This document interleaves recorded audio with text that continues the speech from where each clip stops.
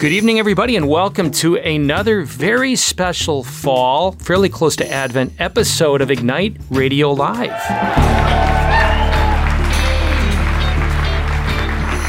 Over the 5 mighty stations of Annunciation Radio, you are with Greg and Stephanie Schlueter, and again, just so blessed to be together this night. And we have a special guest back by popular demand, one might say.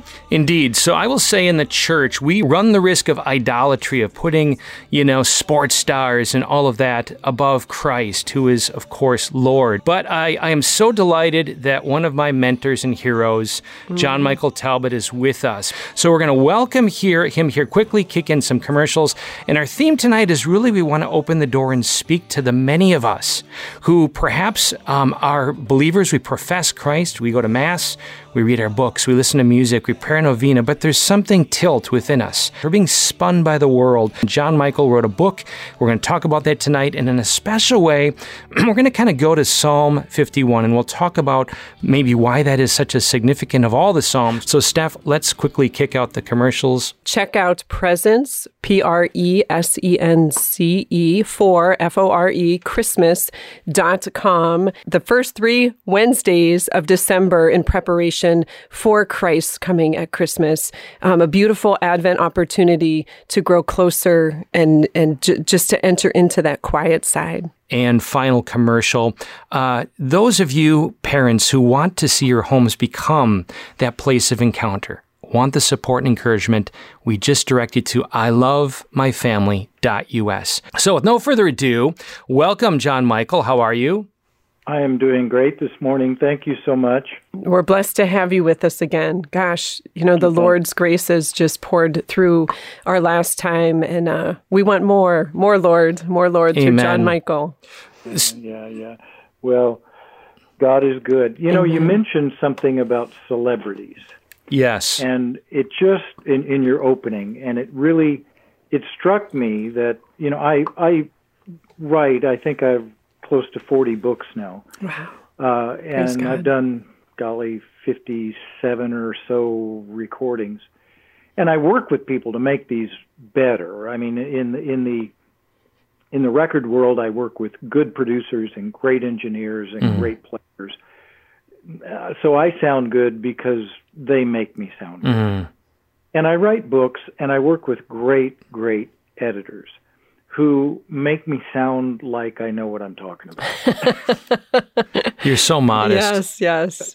Seriously. And one of my editors, I won't mention, but they were talking about the state of Catholic books right now. And there is a growing consensus that Catholic books are going to be out of business within 10 years because Catholics aren't reading books the way they used to. We're going to Google and the internet and social media, which is good in a fix.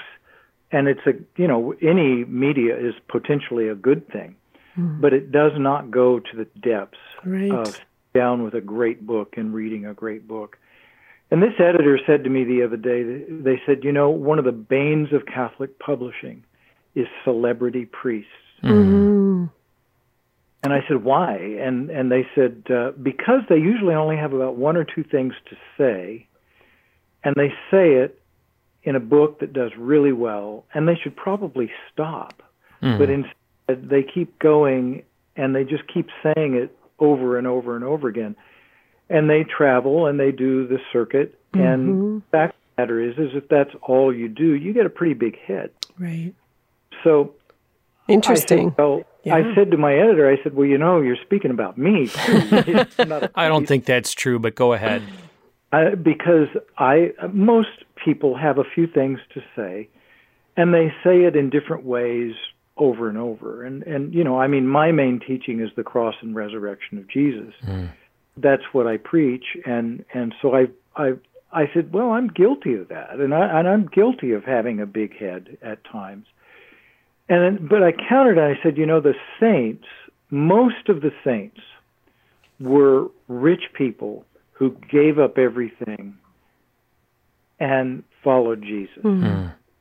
So we have certainly everyday poor people who became great saints, no doubt about that. But most of the saints in the pantheon, if you'll excuse the terminology, of our saints were people who were very wealthy and doing very well and gave up absolutely everything to become a disciple of Jesus Christ. I thought, well, they were celebrities. Bernard of Clairvaux was the most influential man in Europe in his day, more so even than the Pope. They were stars. I could go down the list, but what was the difference? And the difference was they gave everything up. They didn't try to accumulate, and they didn't hang on to things. So this interview is kind of preparing us for Advent, which is coming up. It's a season of repentance, metanoia. Meta meaning with, noia comes from nous in Greek, and it means the mind, means the spiritual mind. So with our mind to turn around and come back to. And we have two liturgical seasons of penance, and that's Advent and, of course, Lent. And I always say the difference between the two is Advent is Lent with a little sugar on top. I like that, John Michael. Yeah. So if Lent is dry toast and black coffee, this is maybe coffee with a little bit of cream, and maybe your toast has a little bit of butter on the top of it. That's so good. So it's very sweet. There's a sweetness about the Advent penitential season, but we forget that it's a penitential season. This year, especially this year, they started advertising Christmas even before Thanksgiving this year. Yes. And so everything is Christmas, Christmas, Christmas. And, of course, we forget that Christmas is the Christ Mass. That's what it means. So, not only put Christ back into Christmas, but also put the Mass back into Christmas. And so it's easy to kind of get swept up in kind of a secular understanding. Psalm 51 is the quintessential song of repentance. And we use it in the Divine Office every Friday morning. It was used in monastic history when the monks would process, for instance, to or from the church in a procession. They would always chant the Miserere or Psalm 51, or in the Septuagint, it would be Psalm 50. And the Septuagint is what? The Septuagint is the Greek translation of the Old Testament or the Jewish scriptures. Thank you. And the interesting thing about the Septuagint is that it was the prevailing version of the Jewish scriptures in the time of Christ. Most people went to the Septuagint and not to the Hebrew. And that's why the church used the Septuagint almost exclusively and didn't go back to the Hebrew scriptures in Hebrew until the Vulgate with St. Jerome. So that's the Septuagint. Thank you. Psalm 51 is powerful. In the Egyptian monastic tradition, Psalm 51 is used at the beginning of every office at all times of the year. Wow. So they begin, for instance, we have morning prayer, prime, and lauds, and then the third hour, which is 9 in the morning, or mid-morning prayer, which is the time that Jesus was taken before Pilate. It was also the time that the Holy Spirit fell upon the apostles and the first community. So it's those two things. Noon is when Jesus is put upon the cross, and that's sext, or the 6th hour of the day. The 9th hour, or 3 in the afternoon, is when Jesus died on the cross. And, of course, Vespers is when Jesus is taken down from the cross and laid in the tomb, and also a time for us to just kind of settle down and to thank the Lord for the day's work. Then Compline is night prayer, And that would be just a reflection on the day. Jesus is in the tomb, and we are resting completely. Can I pause you a second? Excuse me, but Matins then, or what we would call the office of readings, happens either at the beginning of the next day at 3 a.m. or at midnight. And it's just a deeply, deeply contemplative time. Psalm 51 is prayed by the Coptic monks at the beginning of every one of those offices. Wow. That's how important it is. That's amazing. Just a quick note for our listeners. I was blessed to be introduced to what you're describing called the Divine Office of Readings, a seminarian at Mount St. Mary's in Emmitsburg. And just two things. One, if priests and religious are obliged to pray this, I think twice a day, right? Hopefully they'll try to hit all the other ones too. And the church has the wisdom to begin that with, "O God, come to my assistance." What encouragement to the rest of us to know how throughout the day God wants us to be turning to Him. And just another note, it's so significant as a seminarian. I recall one of the SEMS rooms, from the top of the ceiling going down a complete side was written out in large letters, this psalm. And I just wondered, what did this seminarian experience that motivated him to do this? Anyways, back to you. Well, yeah, Psalm 51, and I'm gonna lay my heart and my soul in front of you guys and the listeners, I suppose. I've always certainly believed in penance. I've done my good fair share of sinning in my life, both before Christ, after Christ, before Catholic, after Catholic, before a monastic life and after. But I didn't get it. I'll just be honest. I didn't get it until about 4.5 years ago now. I almost died. And in the hospital, I couldn't pray objective thoughts. I couldn't say, "Praise you, Jesus." I wanted to praise God, but I couldn't think those thoughts. It hurt to think. So all I could do was lay in my bed, and I mumbled in tongues for hours. Wow. And during that time, an angel got me under one arm. I think it was my guardian angel. Another under my other arm, and lifted me out of the bed and took me to a place where I could see paradise. And I saw it very, very clearly. Light that was brighter than anything I'd ever seen, but it didn't hurt my eyes. It was comforting, and it drew me in, and Jesus was at the center of it. What a and gift. All the apostles and prophets and angels and saints were all there, and I wanted to go. And they turned me around and brought me back to that hospital bed, and I came out of that experience mumbling in tongues, and I was overwhelmed with two things. How desperately, desperately short I have fallen from what God gave me to do. And I wept. Wow. I just wept, and I still weep. Powerful. Thank you. And at the same time, how God allowed and allows me to see His glory and in His presence through the sacrifice of Jesus Christ, through His love, through His mercy. And so during Mass, or during the Divine Office, which, by the way, you mentioned something, brother, and that is, it is the second most important prayer to pray in the Catholic Church, next to the Mass. Most important. The next important thing in the teaching of the Church is the Liturgy of the Hours. And it can be prayed by lay people.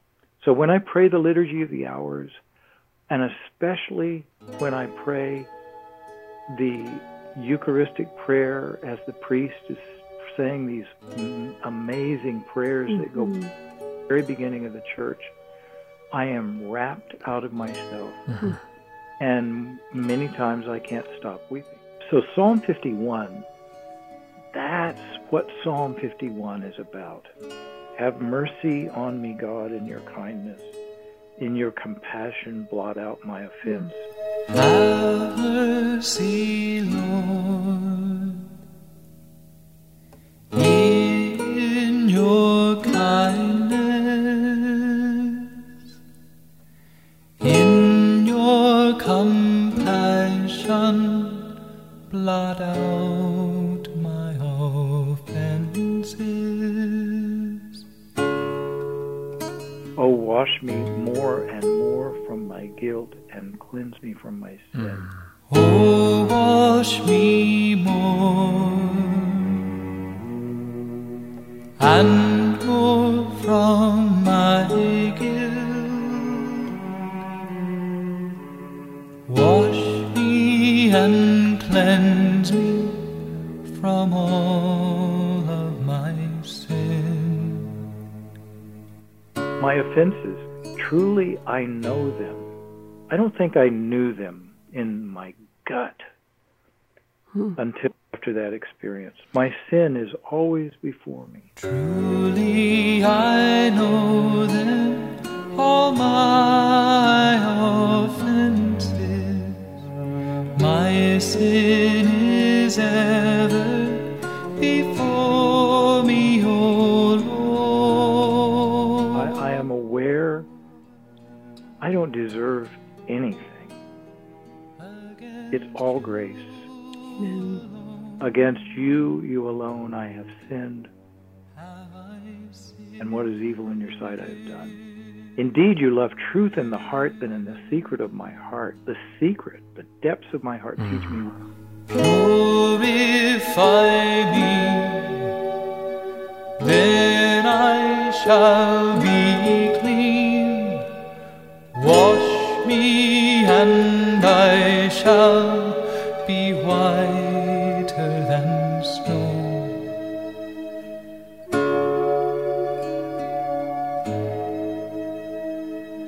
Lord, let me hear rejoicing and gladness.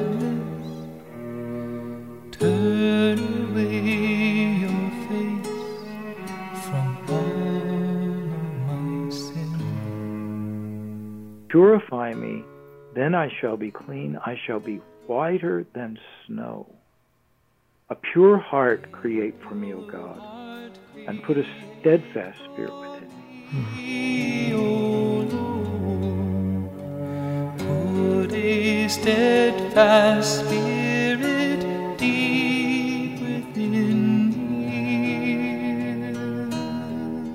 Do not cast me away from your presence or deprive me of your Holy Spirit. Nor cast me away from your presence.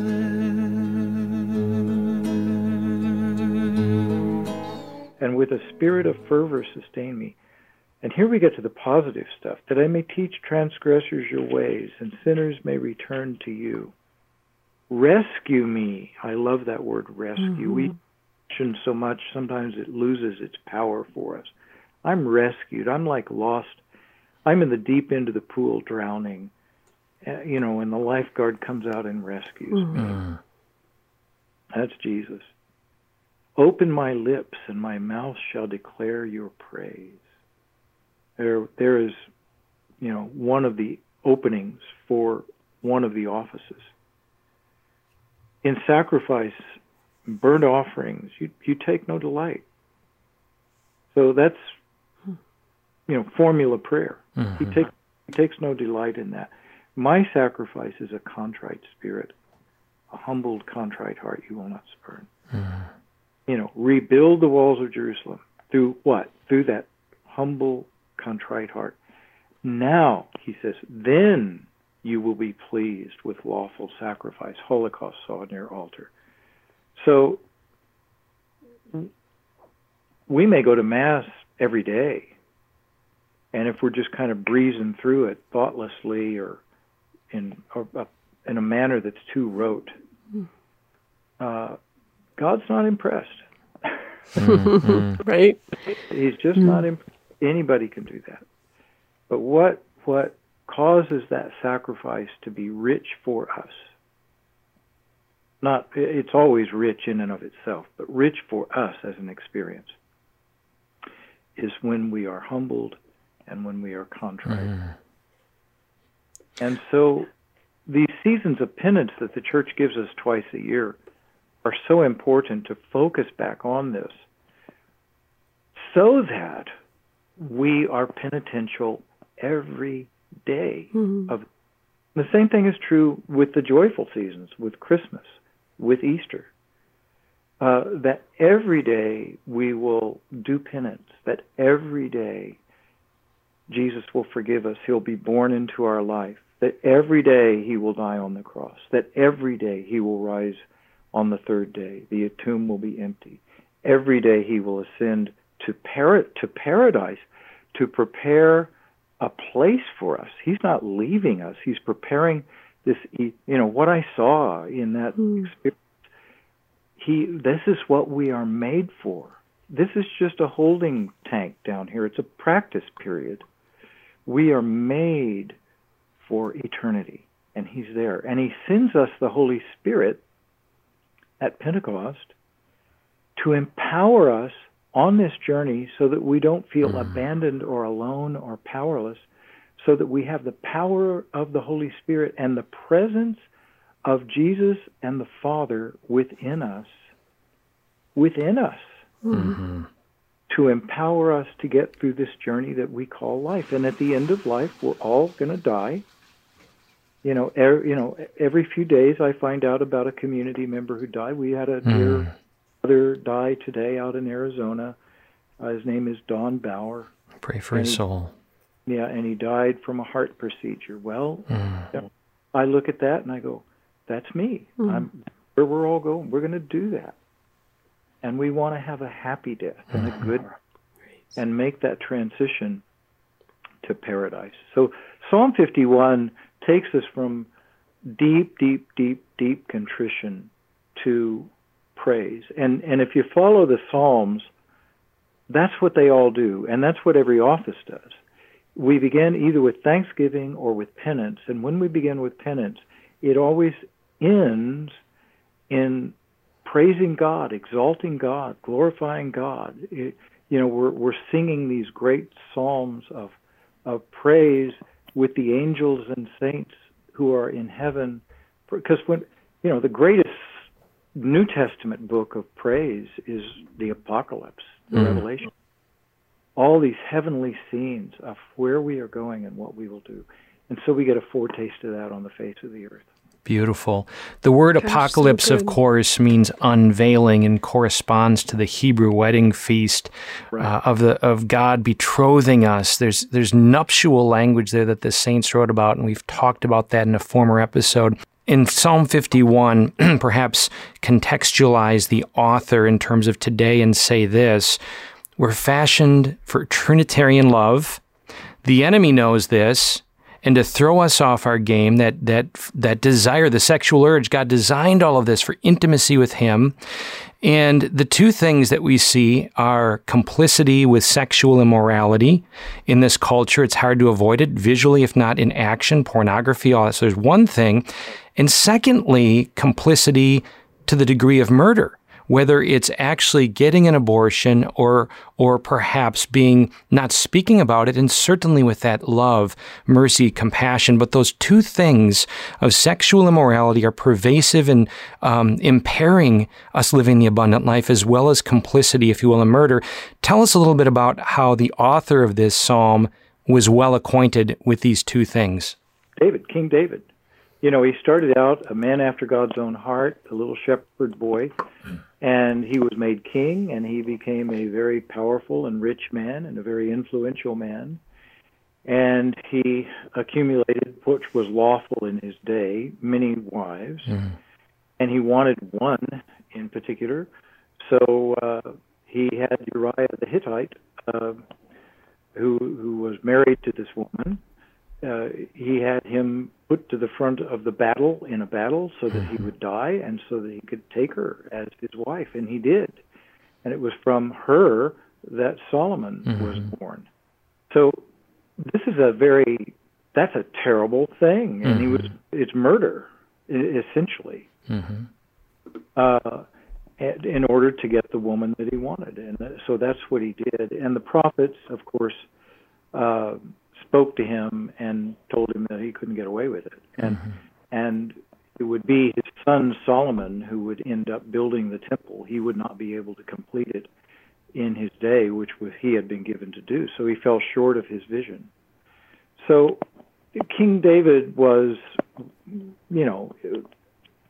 certainly not chaste in his thoughts. Now here's the kicker, and this is important as you were speaking. We talk about murder. And Dietrich Bonhoeffer, the great Lutheran theologian during the Nazi persecution, wrote 2 books that are great, Cost of Discipleship and Life Together. And he says that when we gossip about our brother or our sister, that we murder them that we are held guilty before God of murder because we are killing their name. Powerful. So these notions of promiscuity, when we are all tempted by thoughts, and I get into this in my book, Hermitage of the Heart, and the Desert Fathers and the monastic hermits and whatnot teach us very clearly because they're experts on this. The devils can put thoughts into our mind, and they do. And Augustine would say that's not a sin. It's sinful if you begin to toy with them, if you begin to entertain them. And the same thing is true with the flesh. Devils can titillate the flesh.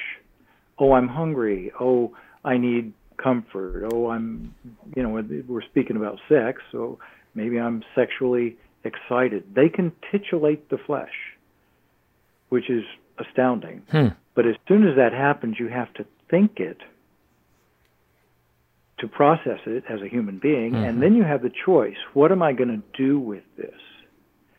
So you either play with it and toy with it and give into it, which is all sin, or you don't. So the thought is not a sin.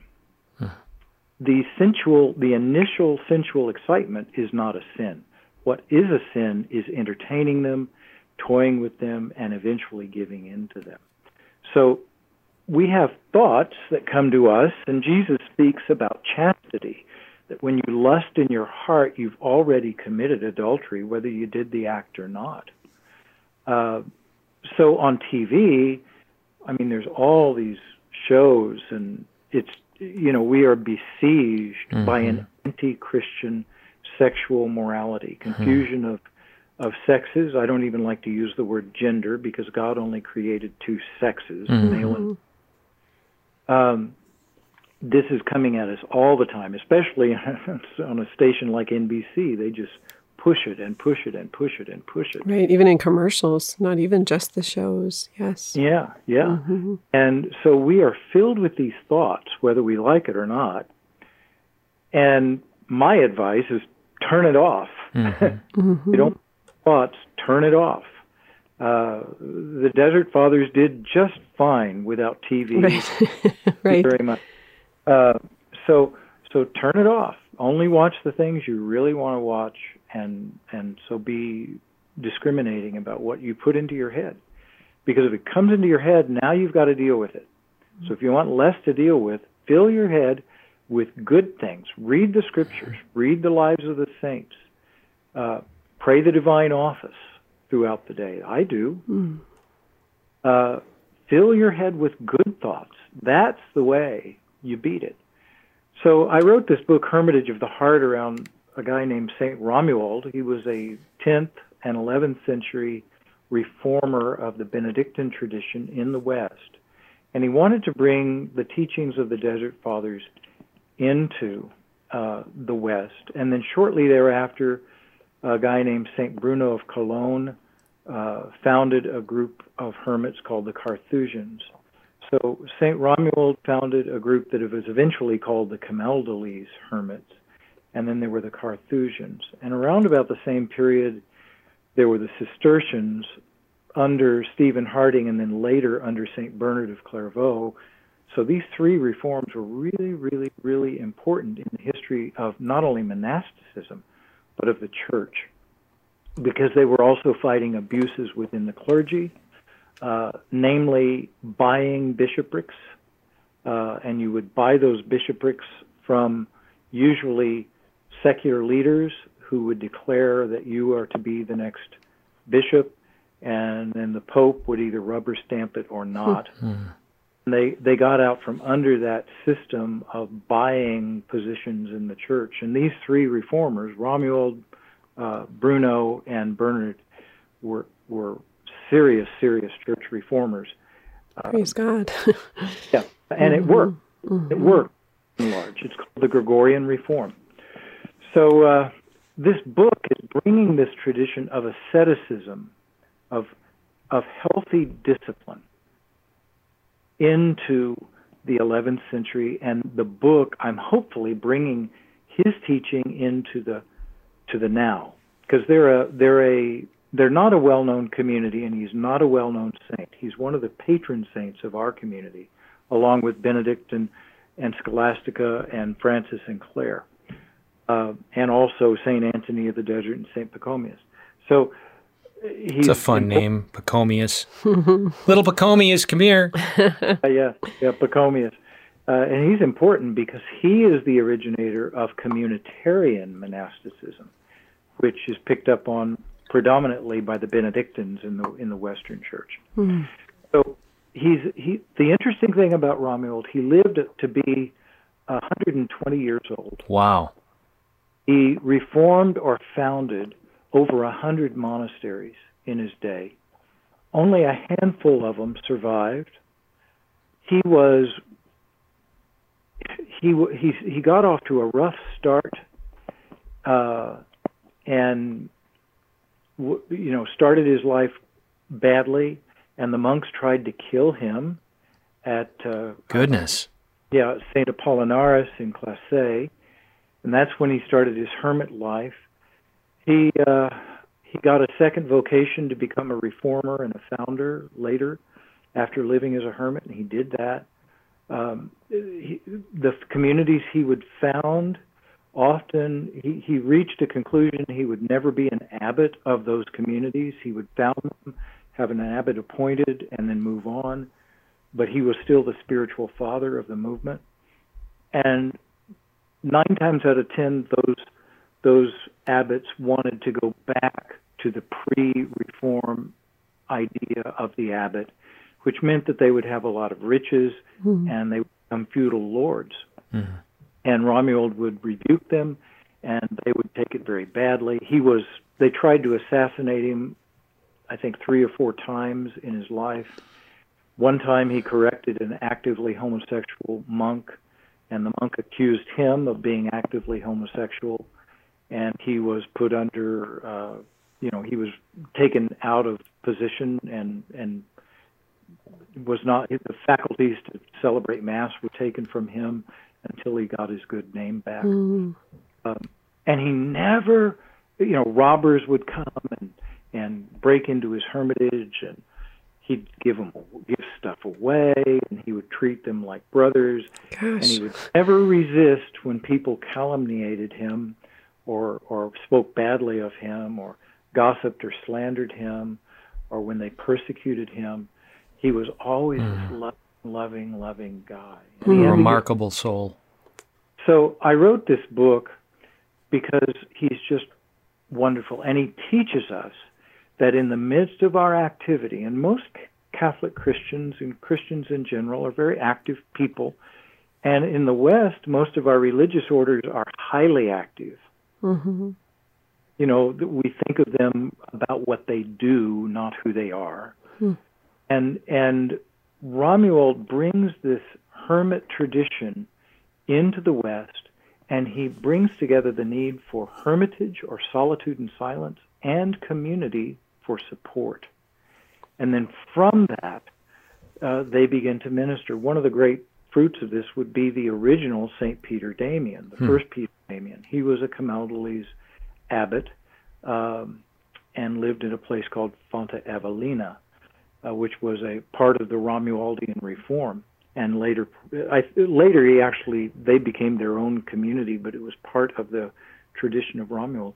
And he was one of the greatest preachers of the church of his era. As a matter of fact, Peter Damian, who preached the humanity of Jesus, preach not so much the glorification of Jesus in the Trinity, but began to preach strongly the human life of Jesus. And from that, in the West, we got this greater devotion to Mary because of her cooperation in the incarnation of Jesus. And that paved the way then for guys like St. Francis, he wanted to imitate the actual life of Christ. Much so that he was called an alter Christus, the little Poverello, the little poor man, but he was also called another Christ. And so this all comes from this Romualdian reform and bringing the balance between hermitage and community and then ministry. It's called the threefold good. I love it. I wrote a book about it, and I like it. It's put together as a 40-day retreat.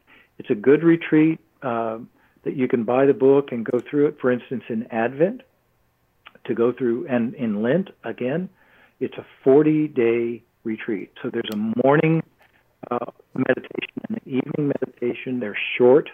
Each one is only about 500 words, and it's only 1,000 words a day, which is about as long as a good article in the newspaper. Fabulous. So they're very, we tried to bring it in the book and put it into very digestible portions for a 40-day retreat. That sounds so awesome. Listeners, you can access to order this book at troubadourforthelord.net. Again, the name of the book is Hermitage of the Heart by John Michael Talbot. Troubadour for the Lord. And those of you who are saying, how do you spell troubadour? It's TROUBADOUR for the Lord.net. Gosh, I could just, and we will continue to listen, but even jumping way back to the beginning, thank you for your explanation of the times of the divine office and the meaning behind them. Just so powerful. If we stop in these moments of things that we've, know a little bit about or just take for granted as routine, but everything, right, in the church, in the Lord's creation is so rich. So thank you for that. And thank you also, John Michael, for sharing your experience while you were in the hospital. Moving. So powerful. And just God's goodness there. And you touched on so many things, from guardian angels to the communion of saints to, the throne of God to, just praying in tongues, and so rich. And as you proclaimed, the psalm, I was like, my interior was like, wait. So thank goodness for podcasts where listeners, you can just hit pause and sit there. But gosh, if that's just a taste of this gift of Hermitage of the Heart, praise God and thank you for that. And I love the trifold. What was the phrase that you used? The threefold good. Threefold good. Doesn't that touch on everything? So to your publisher, you just keep on repeating those messages because, you said your two themes are cross and resurrection. And as you described, even in the divine office, starting out a certain way and coming out on the other side, isn't that the breath of life, right? Where the Lord calls us to ever more deeply. And if you're saying that it was just 4.5 years ago that you had this experience and how, we've all fallen so short, right? Regardless of our state in life, we're all sinners. We all can go deeper. And I don't mean that as a cliche or as an excuse, but just an awakening, right? Like Lord, help us to go deeper. Help us to appreciate more. Help us to know these objective things in a more subjective way, in a relational way, deep into the heart and alive in the Holy Spirit. So, gosh, I just want to praise the Lord for that and thank you for your cooperation, sincerely. Gosh, so much grace. I think back to years and years ago when Greg and I, even prior to marriage, were doing ministry together with young people, and we would do these high school retreats, and that always included confession. And we'd prepare our teams the night before. They were youth who also helped put on these retreats. And part of our preparation was your music, John Michael, and how before the Eucharist. Before the Eucharist, and how the Lord just used that to soften hearts and to prepare souls and to really enter into that quiet place. And then, the following day with these retreatants, the impact that it had prior to confession and during confession as it was being played in the churches or the gyms or whatever, and just how the Lord continues to use that. So I guess I just want to proclaim a big thank you to the Lord for blessing you, your cooperation with that, and just to acknowledge the profound gift that it continues to be. And certainly, as we shared in our last episode with you, it welcomed our children into the world as we were in labor. So a burning question here, looking at our time. It's probably providential that on the front pages of most of the media, the last few days, certainly weeks, is self-awareness by the secular world of the toxicity of social media, particularly focus on Facebook. And we're discriminating as we're listening here, right? It can be used in a horrible way, it can be used in a very good way. But the point I want to make and I want to ask you is, how do most of us listening to you right now navigate from garbage in the heart, or wiring of garbage in the heart, to hermitage of the heart? And then just the image that I have of this tremendous work that you have, the invitation, the journey you're inviting us to go there, is of the old prior to digital radio dial where it was static and you had to just kind of find that fine-tuned station.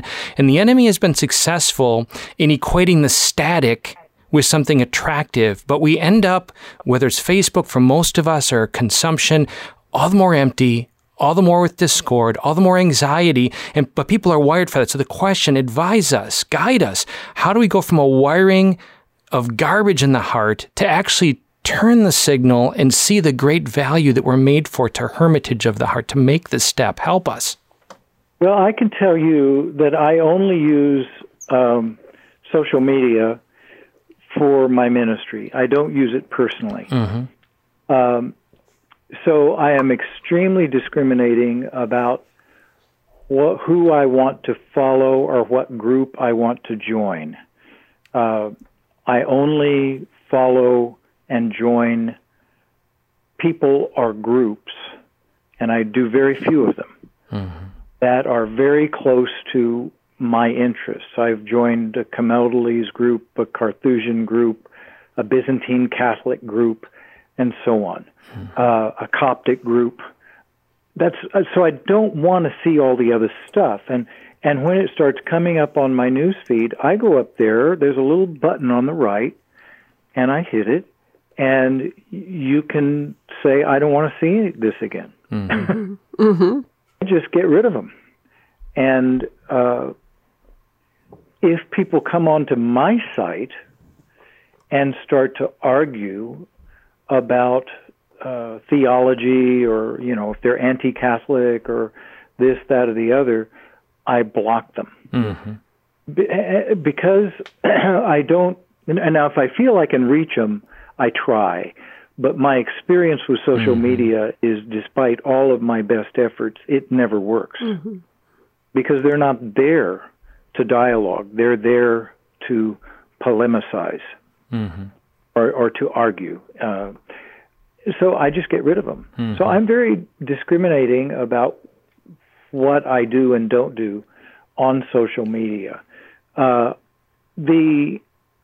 a wonderful book out. I'm going to promote another book by a sociologist, and this was recommended to me by one of the priests in our community, Jean Twenge, PhD, author of Generation Me. The book is called iGen, and the subtitle is Why Today's Superconnected Kids Are Growing Up Less Rebellious, More Tolerant, Less Happy, and Completely Unprepared for Adulthood. Mm-hmm. And she brings out in this book that the suicide rate and the clinical depression rate of the generation that is tied to its phone or its tablet has gone through the roof. Mm-hmm. It was going up as people used the social media more and more.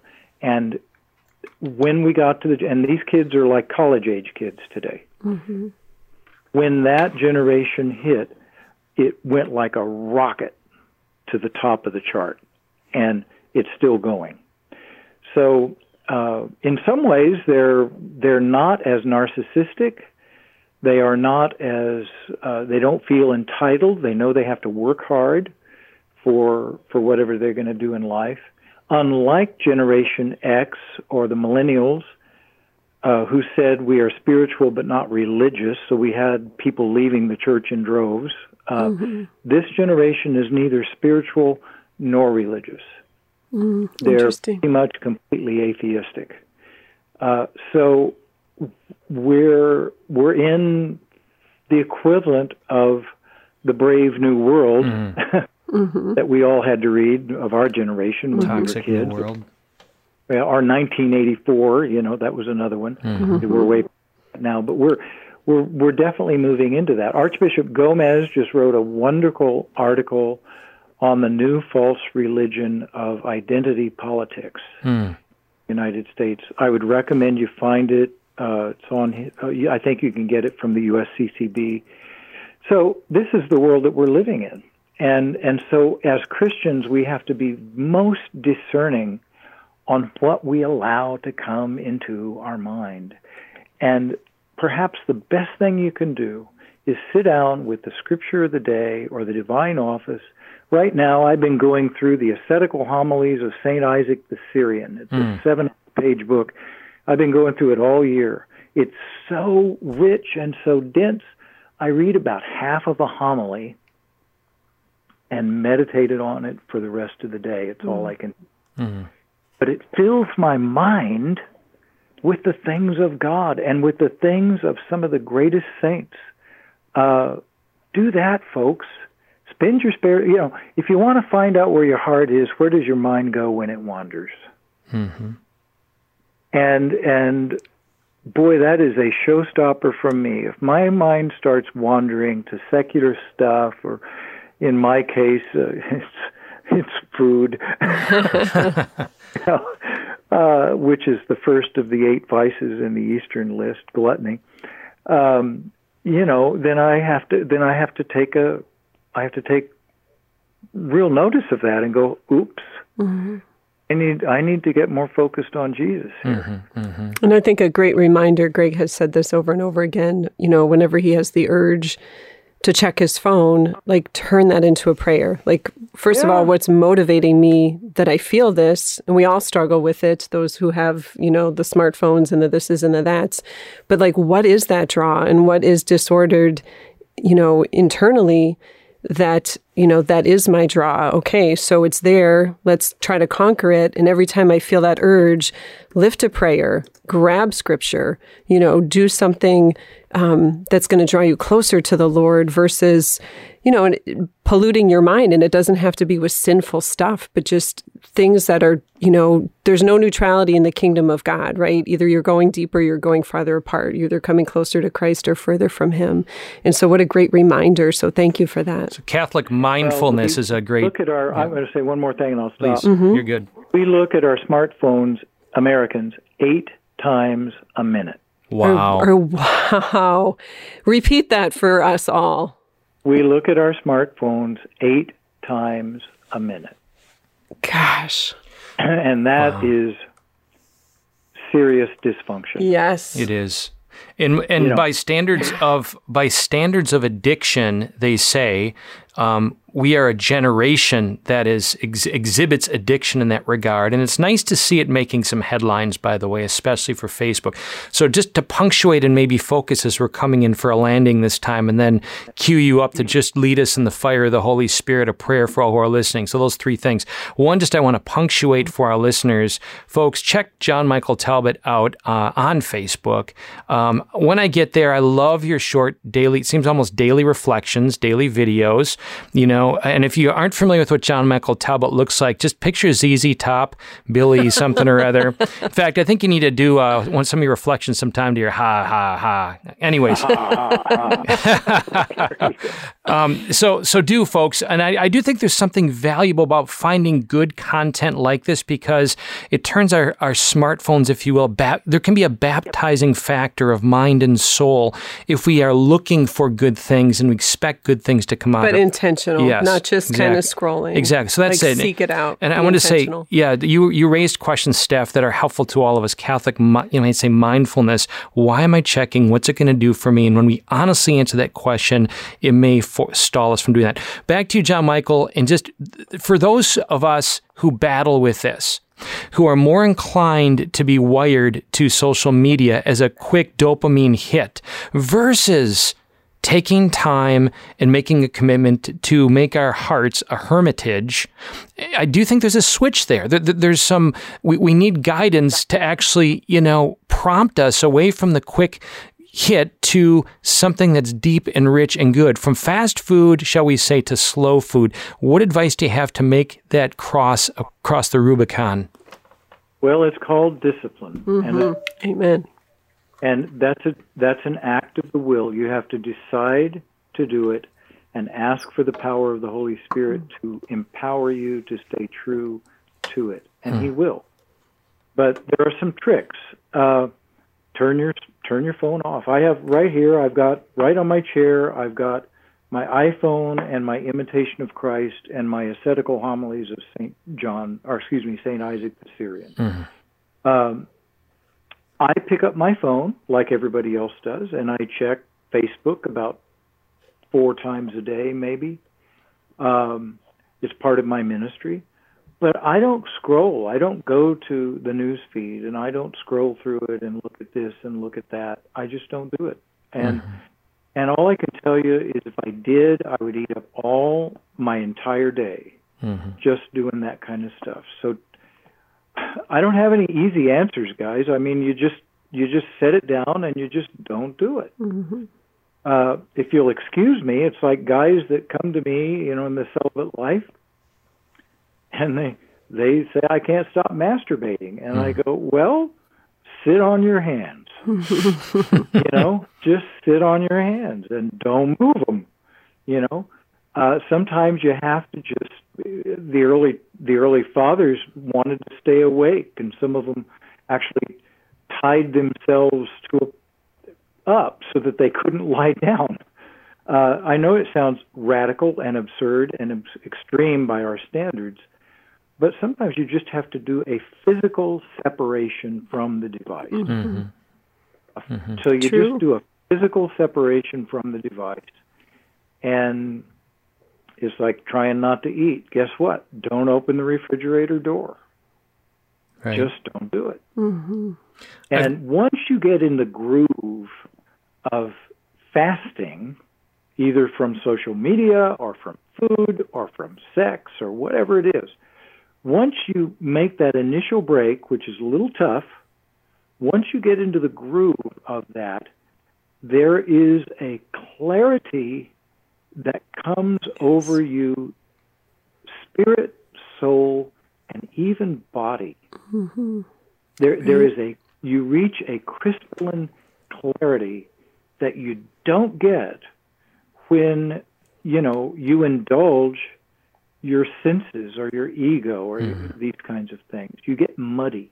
You start to feel heavy and weighed down.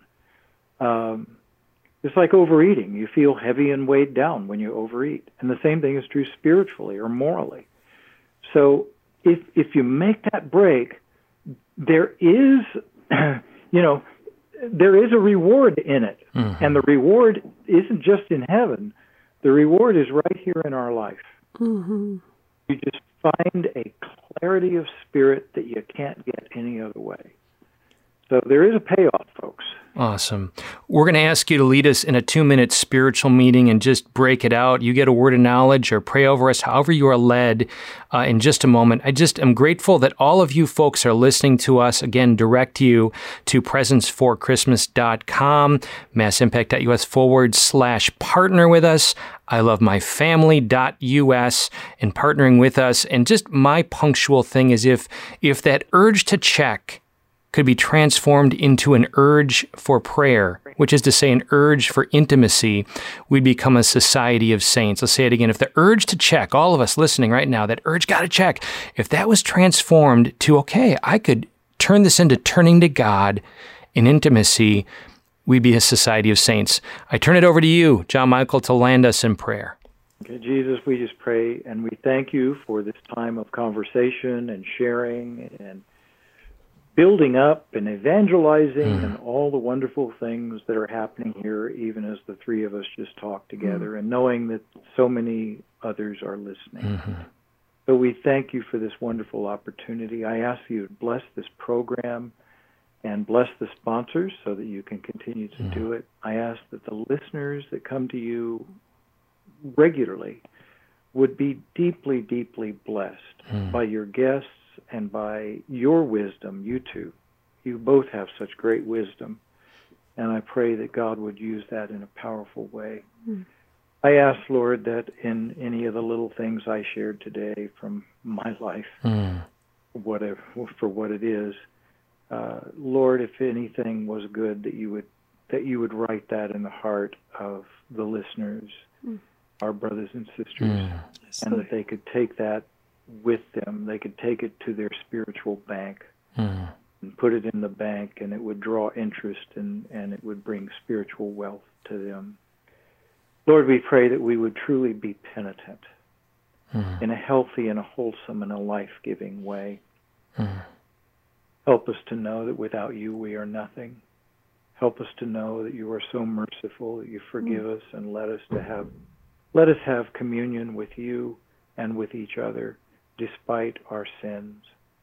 Lord, help us to go into the hermitage of the heart, to find solitude and silence, to turn off our phones and our tablets and all of these mental intrusions so that we could just be in that sweet place of peace and clarity with you, so that when we come together in community and reach out in our ministries, that we will have the power of the Holy Spirit and something to say that is worthwhile.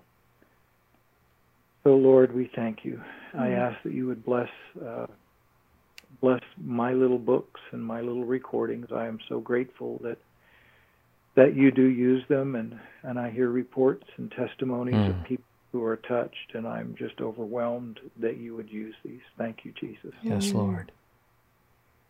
I pray this in Jesus' name, and Amen. in the name especially of the Father, and of the Son, and of the Holy Spirit. Amen. So grateful and blessed that you are with us and made the time, and we do pray that God, just the Spirit, flood the sails of you and all those united with you, which we are in the heart of the Father, to see the kingdom come alive. Folks, so grateful that you took the time to be with us tonight on Ignite Radio Live, and until next time, may His abundant blessing be with you.